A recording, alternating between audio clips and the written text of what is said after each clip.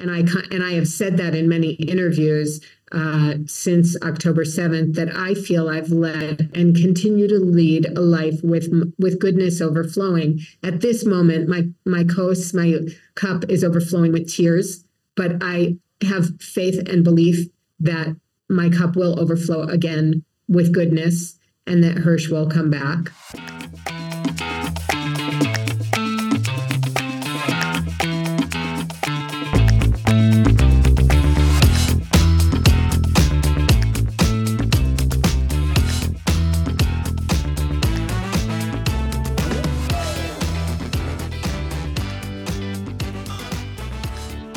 Shalom from Jerusalem and welcome to this special episode of the Koren podcast. And for today's episode, we are joined by our colleague, Karen Meltz, production manager and senior editor at Koren. Karen, why don't you tell our listeners how come you're joining us today for this episode? Thank you so much, Ari and Alex, for being a part of this special podcast today. So we are going to be talking with Rachel Goldberg and John Polin. As everyone knows, their son, Hirsch Goldberg Polin, has been kidnapped already for 136 days. Grueling days. And my special connection is that I grew up with Rachel, also with John, but Rachel and I were in class together. So it's even more meaningful to be able to be a part of this conversation today. I think also one of the things that's emphasized by Karen joining us today is that I'm sure a lot of people have heard in discussions that things going on in Israel over the past few months, the nature of Israel and the nature of the Jewish world is that everyone sort of is maximum 2 steps, if not 1 step removed from someone directly affected by this. So obviously we appreciate Karen joining us, who has that connection to here. So thank you for joining us, Karen. Thank you. Some people might be questioning why we at Koren Jerusalem would be speaking with Rachel and John. Given that they haven't written a book, they may not have a direct connection with crime, but as Arya said, we're all only 1 or 2 steps removed from somebody who has been directly affected by events here in Israel over the last few months. And so speaking with Rachel and John is really about how we as Jewish people are all connected. We're all living through this together.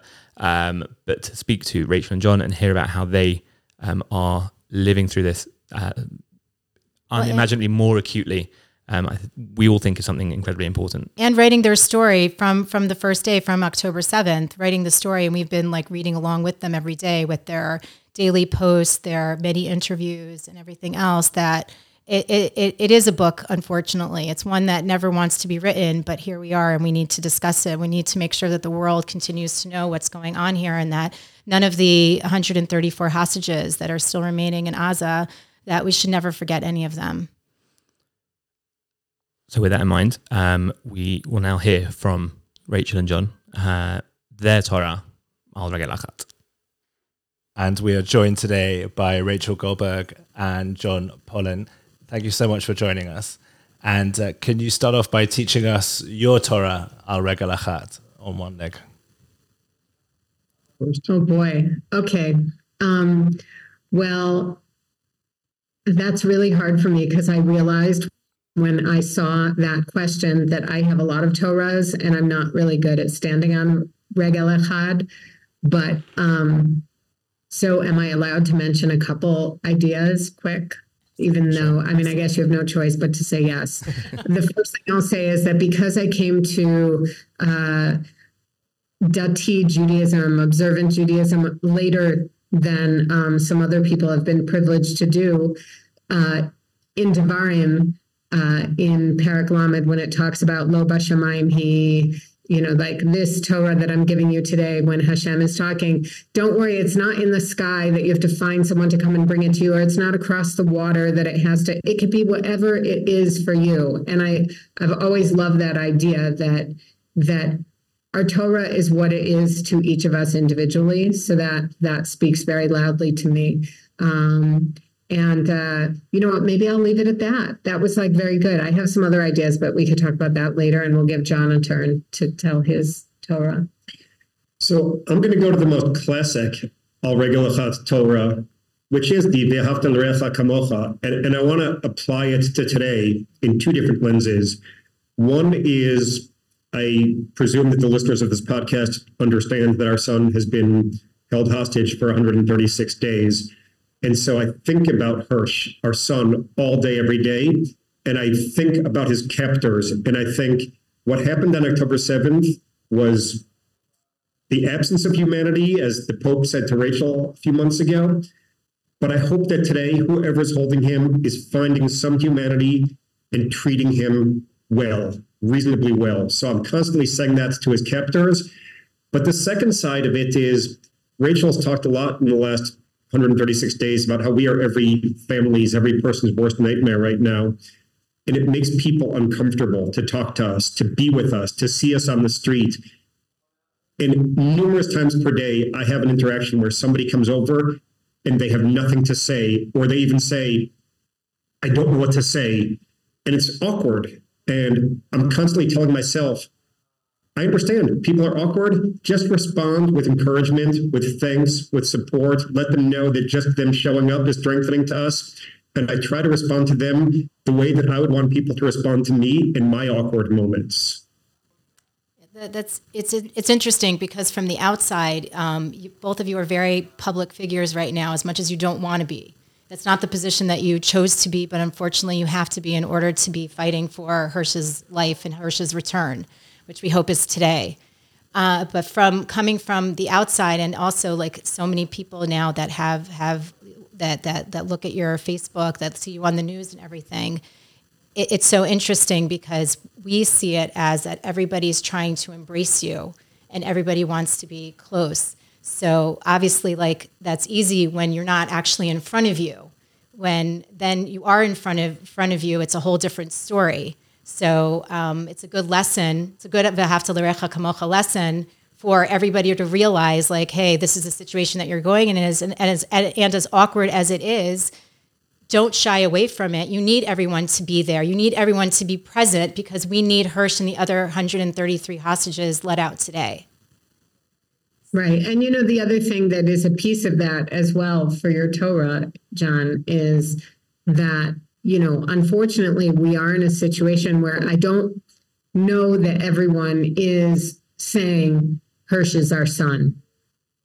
We should treat this family and these 134 hostage families as if it is our own family. There's been recently this really unfortunate, excruciatingly painful campaign to kind of put hostage families like in a separate category than Am Yisrael, than the whole entire nation of Jewish people around the world, and that's been really, really painful for us. And I think again, if people can get back into this idea of kamocha, we are kamocha, we are just like you. Hirsch is just like your son. Hirsch is just like your loved one. And maybe that can help bring us more together, which is something we've all been struggling with pre-October 7th, as a nation. If we can go back to pre-October 7th, which I know is a difficult sort of headspace to try and maintain. But you came with two different Torah. Perhaps there's connections there. But could you tell us a bit about what was it like growing up in the Goldberg Polin house? What was, the values that you tried to instill in your family, the things that you either actively, consciously discuss with each other of, what light do you want your family to bring into the world, or the things that, you realize or people had seen, and sort of how, I guess, again, who is Hirsch, your son? Well, definitely something that we constantly, I don't think this is so unique, we're stressing in our house was derech eretz before anything else. And we often would say to the kids from when they were little, when they would go to school, do the best you can. But the most important thing is that you must be respectful to your teachers and to your peers. And that everything else we could handle. You come home with a bad grade, that's fine. You come home and, you forgot to bring your homework home with you, that's fine. But that it was absolutely unacceptable to ever get a phone call that any of our kids were not showing derech eretz. And whenever we would go to parent-teacher meetings, it always made us feel okay, when they would say, oh, for Hirsch, he could definitely be trying harder because he's he's bright, and so he could have always been doing better. But they would always say, and he's very funny, but he's not a clown, and he's never disrespectful. He always shows derech eretz, and our girls as well. And that made everything all right. It was, the other stuff was forgiven because there was derech eretz. So like, I think that that's like one of the midot, one of the values that we very much stressed always in our house.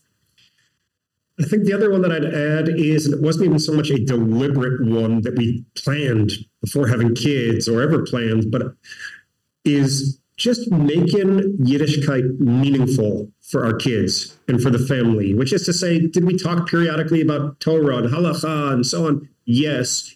But really, I just think that we wanted our kids to see meaning in everything we were doing, right? Going to shul and struggling with kashrut and other things as we traveled, just to make it meaningful, which doesn't necessarily mean fun, but meaningful, that they would get something, see value in our lifestyle. And we said before we made Aliyah, before we moved to Israel, there was so much kavana, there was so much intention in leading the lifestyle that we led. We made Aliyah from Richmond, Virginia, which was a beautiful but very tiny community, religious community. And so everything was very much with intention. Hirsch, when he was in kindergarten, was the only Jewish boy in his class, actually, at the JCC preschool. It just worked out that way. There was another class that was also his same age, but in his particular class, he was the only Jewish boy. And, there became an issue where it wasn't a religious, a traditionally observant preschool, and all the birthday parties were always thrown on Saturdays, on Shabbat. And we didn't live in a place where it was walkable. And so that first year, and I didn't feel comfortable saying to these people, Hirsch can't come if you do this on Saturday, because those people all went to church on Sunday. So it was, Sundays were not a good day for them to have their parties. And so for that whole first year, I didn't want people to feel bad. So I would just RSVP, unfortunately, he can't come. And then by the end of that year, at some point, somebody told someone, and like the whole class sort of came to me to apologize that they didn't realize that was why Hirsch didn't come to any of these birthday parties. And the following year, they did make it work, and they did switch parties to Sunday afternoons so that Hirsch could come. But all of those lessons taught our kids, that what we were doing was important, and they didn't feel resentful. Hirsch wasn't resentful. He just noticed that he didn't go to these parties. But when we made Aliyah, it was something that I actually, in many ways, I missed, that there was an intentionality behind being Jewish that ended up sort of receding a bit due to the ease of being Jewish here. So speaking about kavana, that's really something that right now it's probably takes on a whole new level. And you speak a lot about Tehillim and how spirituality and tefillah and Tehillim has been part of your life, but how has that really shaped over the past few months in particular? Well, I'm very thankful that we have our faith and that we have this rich heritage to draw on during this excruciating time, during this difficult time. You're right, Karen, that Tehillim speak very loudly to me. And in fact, I was not paid to make this plug, but I did get a brand new purple Koren Tehillim book that I've been using from my dear friend Karen and some other friends from Chicago that was left by my front door. So I took my old book that was not from Koren Publishing. You should know my old Tehillim, which has been a little bit retired. And now I use my purple Koren Tehillim book every day. I find it fascinating to read. I have to admit that a lot of the Tehillim I read in English because my Hebrew is just not very good, and my Havana is not very good. So even if I can read it, I don't understand what I'm reading. And in this particular edition that Karen gave me, first there's an explanation of what the Tehillim is going to be talking about, and then underneath it's really explaining insights into the actual Tehillim that you just read. And I do feel that it's been really a source when I'm having like super anxiety or super angst during the day. I can just take it out. And sometimes I go to like 126 to talk about captives being returned to Zion and how we'll be so happy and we'll be like dreamers. That's like an easy one that we read on Shabbat, but I actually read it almost every day, or 121, or 23, like ones that we always go back to. I will say that Kaf Gimel, that 23, which talks about this famous line that I learned once with Rabbi Harold Kushner, who's the famous Zichrono Livracha that died this past year, who wrote When Bad Things Happen to Good People. And he wrote it in the wake of losing his only son to a horrible disease. And I was in a class with him once, and someone asked him, what al regel echad is your Torah? And he said without hesitating, Kosi Rivaya. And it just, took my breath away that he could say my cup overflows. And I have said that in many interviews since October 7th, that I feel I've led and continue to lead a life with goodness overflowing. At this moment, my cup is overflowing with tears, but I have faith and belief that my cup will overflow again with goodness and that Hirsch will come back. And so those are things that have been really strengthening to me during this time. Karen, I'll take a stab at the same question, which is, I've said a lot in this period that it feels in some ways, and it's so important to say lahavdil, because we're not there, but like aninut, when the time between somebody's death and their burial, when Jews are exempt from performing positive commandments. And there are a few reasons why they're exempt. One is the person who just passed away can no longer perform mitzvot, so their close loved ones sort of, in solidarity don't.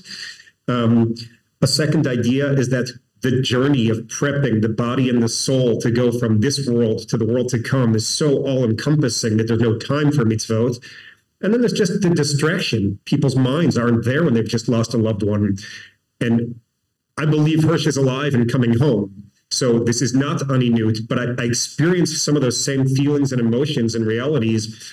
And as such, I find that mitzvot are hard. I've said many times that maybe we should be exempt when you're in a period of captivity, a relative in captivity, in this unknown, that maybe we should be exempt from mitzvot, but we're not. And so some of what speaks to me is the things that acknowledge the challenges of doing these mitzvot, right? So Rachel's always liked that one sentence before the Amidah, before the Shemona Esrei, Ad Hashem, Sifatai tiftachu fi agiti latecha, right? Before we go into the Amidah, we're saying to Hashem, open my lips so that I can sing your praises, acknowledging that I need your help so that I can praise you. And I feel like that's so much of everything that we do nowadays.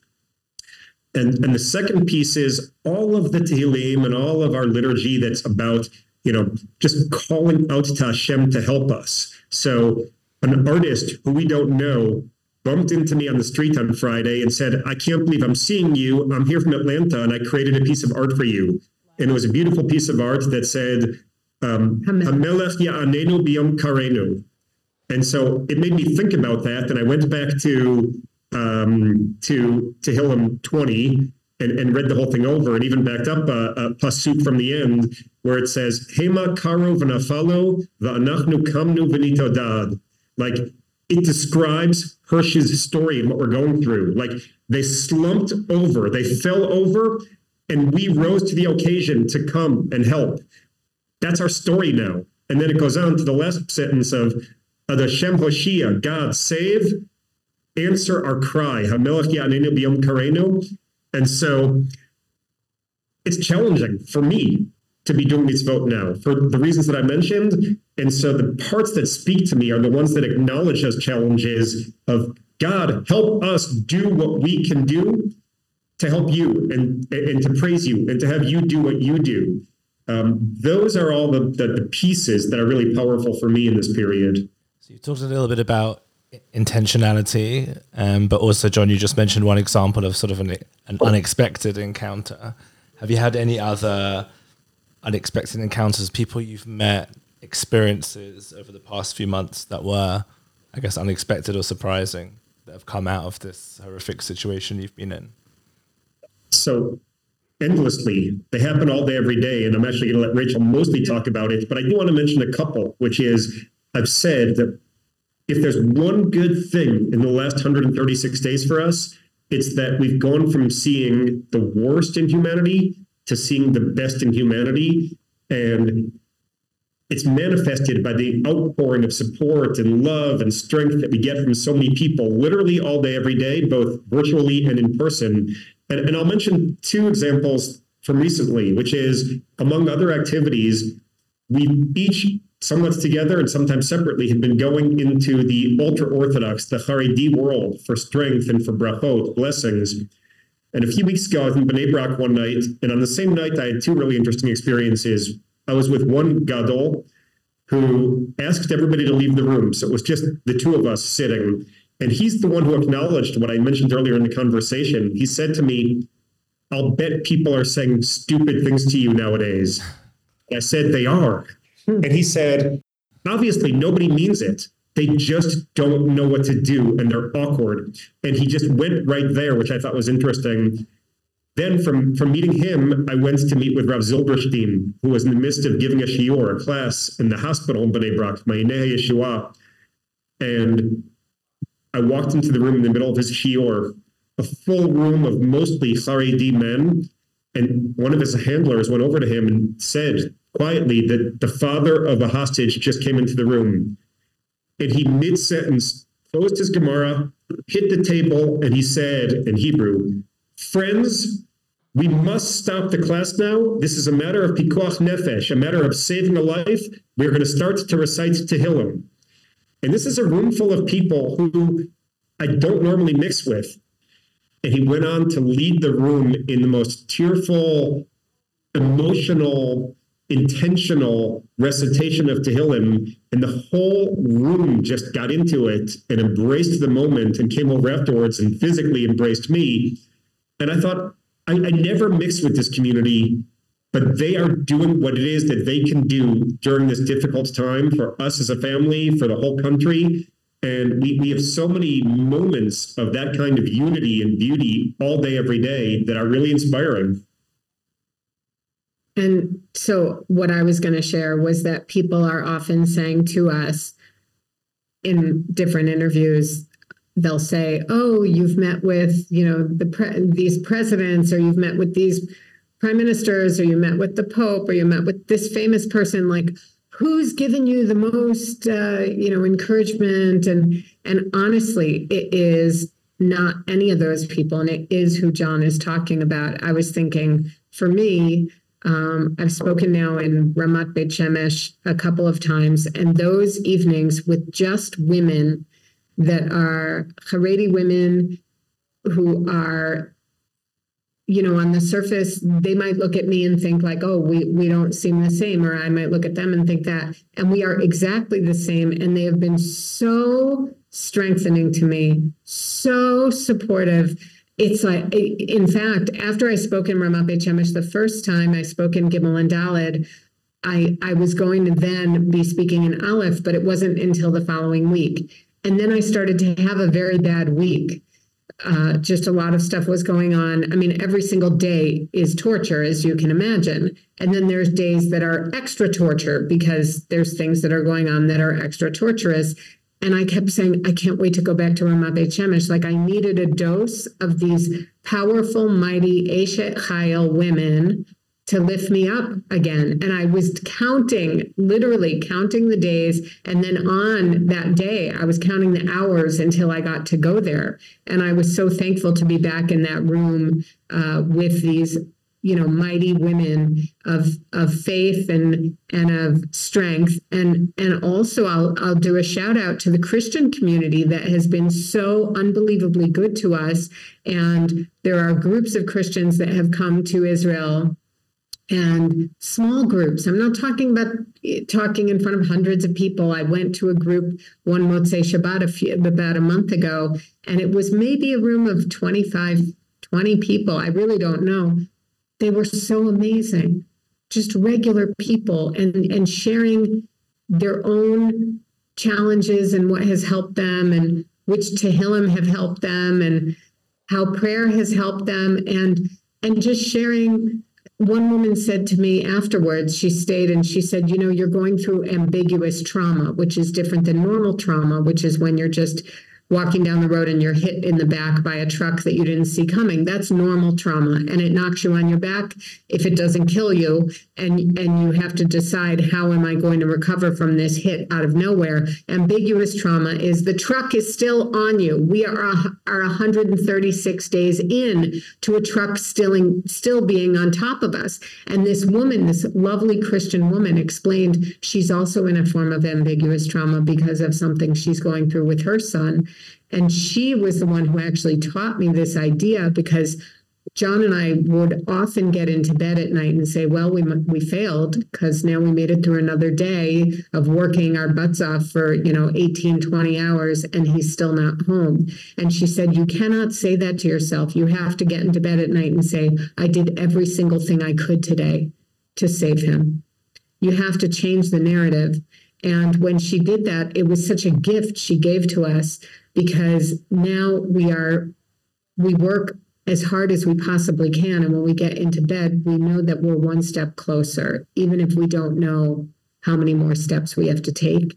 It's like she gave me a lesson. She gave me her Torah of forgiving yourself when the desired goal isn't met that night. I struggle to find the words, and I personally am very, very inspired by your John and you, Rachel, your poise. And I don't want to use the word strength, because I know, Rachel, you've spoken a few times about having strength but not feeling strong. But I'd be interested to hear, if you can put it into words, how it is you're able to go through those 18, 20-hour days, more even, and feel as if you're putting everything in a situation where all of us in Israel, all of us in the diaspora,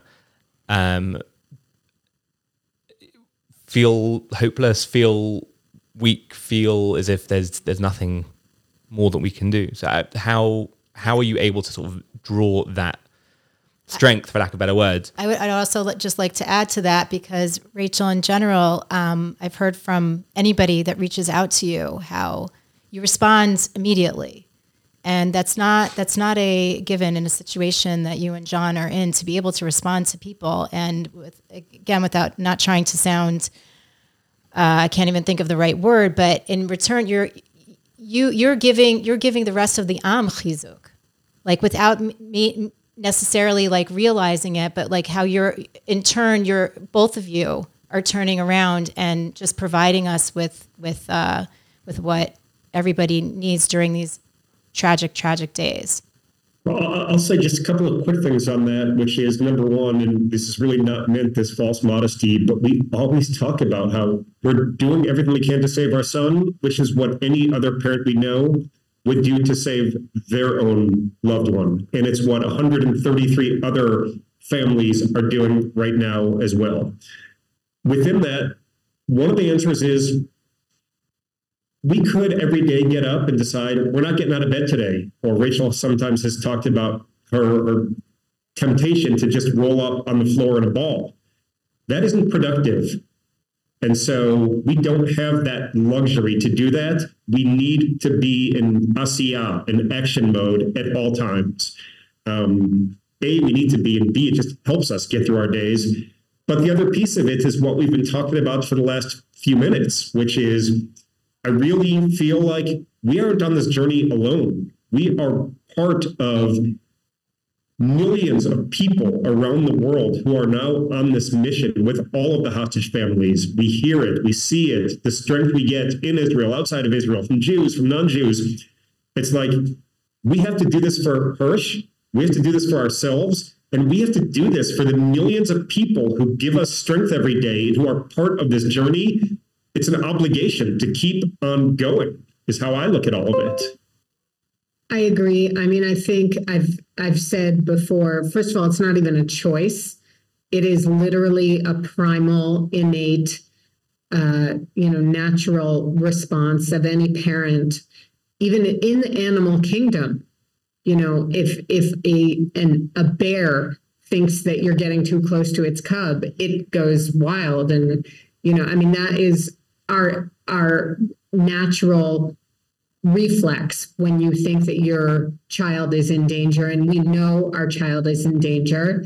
And so there's not a lot of thought that goes into how are we going to get up and do this again. It actually is like springing from the bed with not a lot of sleep and just running. And our friend Ruby Hen, who also has a child who is being held hostage, he said, the problem is that we're in a marathon, but since we don't know how long it's actually not a marathon because it's much longer than a marathon, and we don't know the timing. So you have to sprint because, time is of the essence. And we know that time is so dangerous for these hostages. So we're sprinting marathons, like ultra marathons every day to try to save these 134 souls. And I also think that there is an element of, we are in trauma, but when I say we, obviously John and I, obviously the families of the entire 134, and I dare say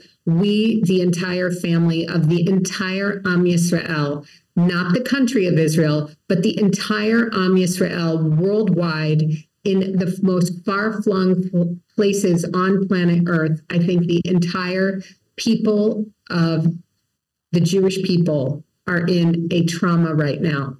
And we all have to stand up and be trying to save and fix what happened to our people. And we all have to be strong to do that. And that is also going to require courage and bravery and risks.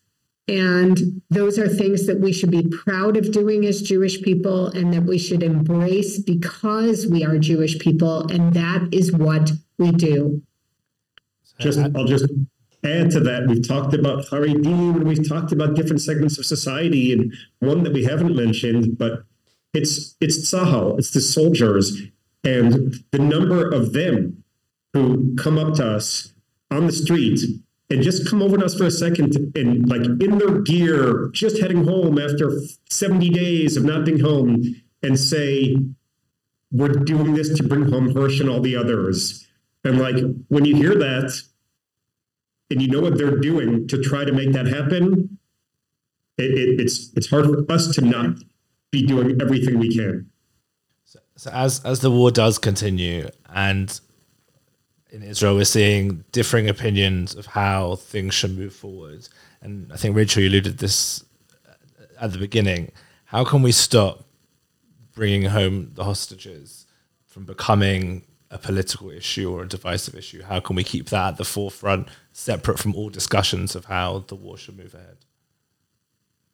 Well, first of all, I think, it's interesting that for the first 2 months, both of us were constantly being asked in the news outside of Israel, the worldwide news, about the hostage situation. And we constantly were trying to say, and this is what my message was when I was asked to speak at the UN in New York, this is a global humanitarian crisis in the micro, separate from anything that is happening, and something huge is happening in Gaza with us trying to diminish Hamas's military capacity to replicate October 7th makes sense.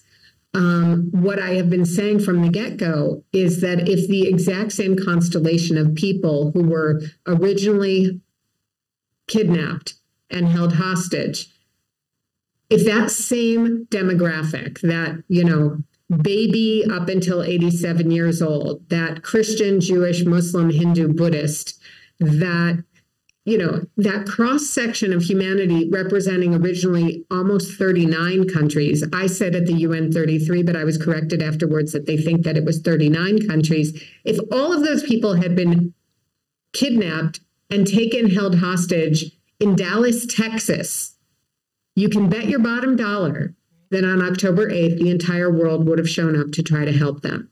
The same way that a few years ago when those boys from Thailand who were in a soccer team ended up in that weird cave and underwater, and it took weeks and weeks, but the whole world came together to help save them.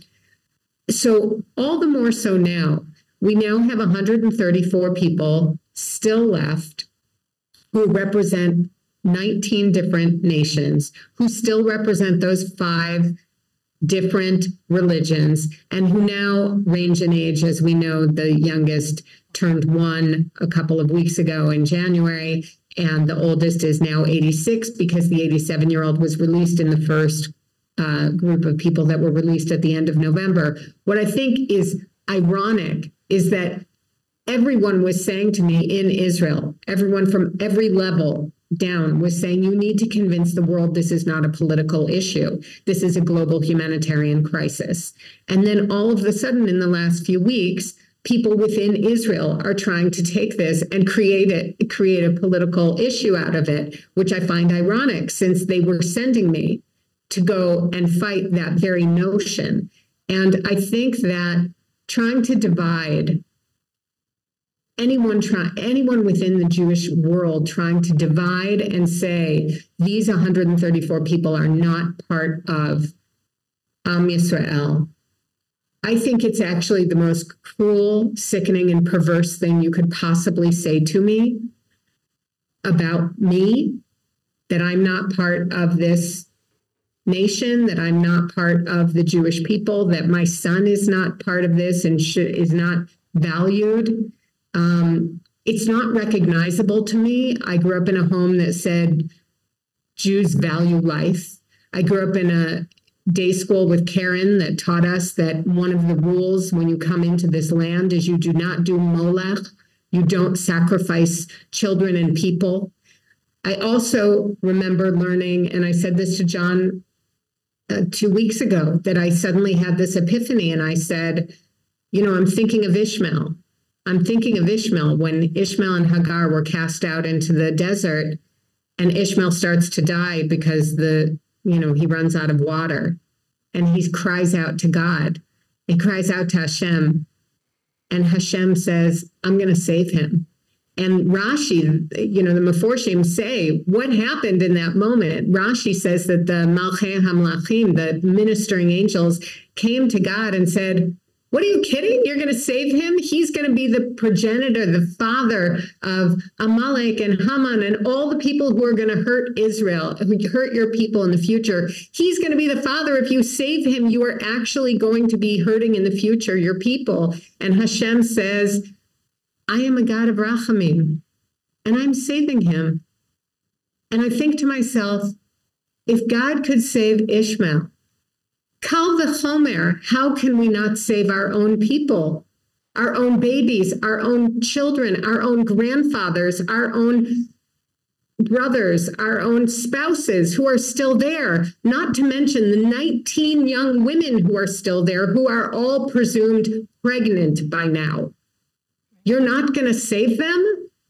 Who are we if we don't do that? I won't recognize who we are. And so to politicize this, I think, is the most cruel, manipulative thing that anyone across any spectrum in our community or outside of the community could possibly do.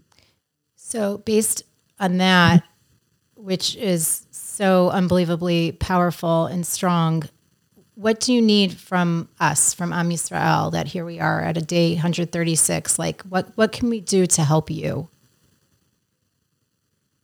So people ask that question, and we always say, oh, it'd be so great if we had the answer, right? Mm-hmm.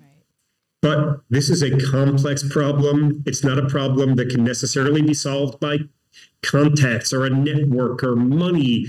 But there are many things you can do. There are. And those things include, number one, prayer helps. If that's your thing, pray, send support. That all matters. Number two, it's so important that the story not fall off the radar. Certainly not here in Israel, which is less of a risk, but on a global level, news cycles move on and congressional cycles move on, and we must keep these stories of 134 individuals. It's not a number. It's everyone is olam lo'o, a full world in and of himself or herself. We must keep telling these stories. You could follow Bring Hirsch Home and spread the story. You could follow Bring Them Home Now and spread the stories, but keep the stories alive. You can call the United States administration and tell them that you're not okay with 134 hostages being held, of whom 8 of them are Americans, of which 6 are believed to still be alive. They need to know that they must keep working until all of them come home. And increasingly what we're saying is do the same thing for the cabinet here in Israel. Of course, they're working on the hostage issue. We need them working on it more urgently, bringing them home today, and it must be elevated to the degree of urgency, because the one thing, or one of the things that the hostages do not have, is time. Time is of the essence, and we need to be working on that level of urgency. And I would say, just the last thing on that topic is that John always says, the price that we will pay will be high. We know that. We all know that. That's the way it rolls here. But the price that we as a people, as a nation, as the Jewish people worldwide, that we will pay if we do not bring these hostages home alive will be so much higher, because we will actually lose. It will be the worst loss when we are no longer who we claim to be, or when we are no longer who we claim to have the values that we've always said that we've had. We won't be able to say that anymore if we forsake these people. And I do think that part of being Jewish is you do irrational things. We have chukim that we do that why are we doing shatnez? We don't know. We just do it. Like, there are things that are bananas that we do. That's what we do. We're Jews. We do things that are crazy. And maybe things, part of it is we don't do things that are logical. We don't do things that are in the box. We say, you know what? That person's over there. We're going to save them. And we do a lot of different things that just seem like they don't make sense. And that is something we should embrace. And that is something we should be proud of. And that is something that makes us chosen. And that is what makes us holy. Rachel and John, thank you so much for sharing your words with us, sharing your Torah with us, and sharing your time with us, most importantly. We'd really appreciate it. And I think what we can say is that we hope that by the time this episode is released, if not before then, Hirsch comes home together with all the other hostages, and please God, that should be very, very soon. Amen, amen. Thank you so much. Love you guys. Thank you for having us. We appreciate it. Thinking of you every day. That's all we have time for this week. Ordinarily, we would give a plug of where you can buy books and get discounts. We're not going to do that on this particular episode. But please do, if you need to be in touch with us or you'd like to try and reach out to Rachel Goldberg and John Polin, please be in touch with us at Koren Publishers on social media, podcast at korenpub.com via email, or see in the episode description for various links. Do make sure to go and follow Bring Hirsch Home and Bring Them Home Now for updates and to make sure, as John said, to keep the conversation going. Until next time, this has been the Koren Podcast.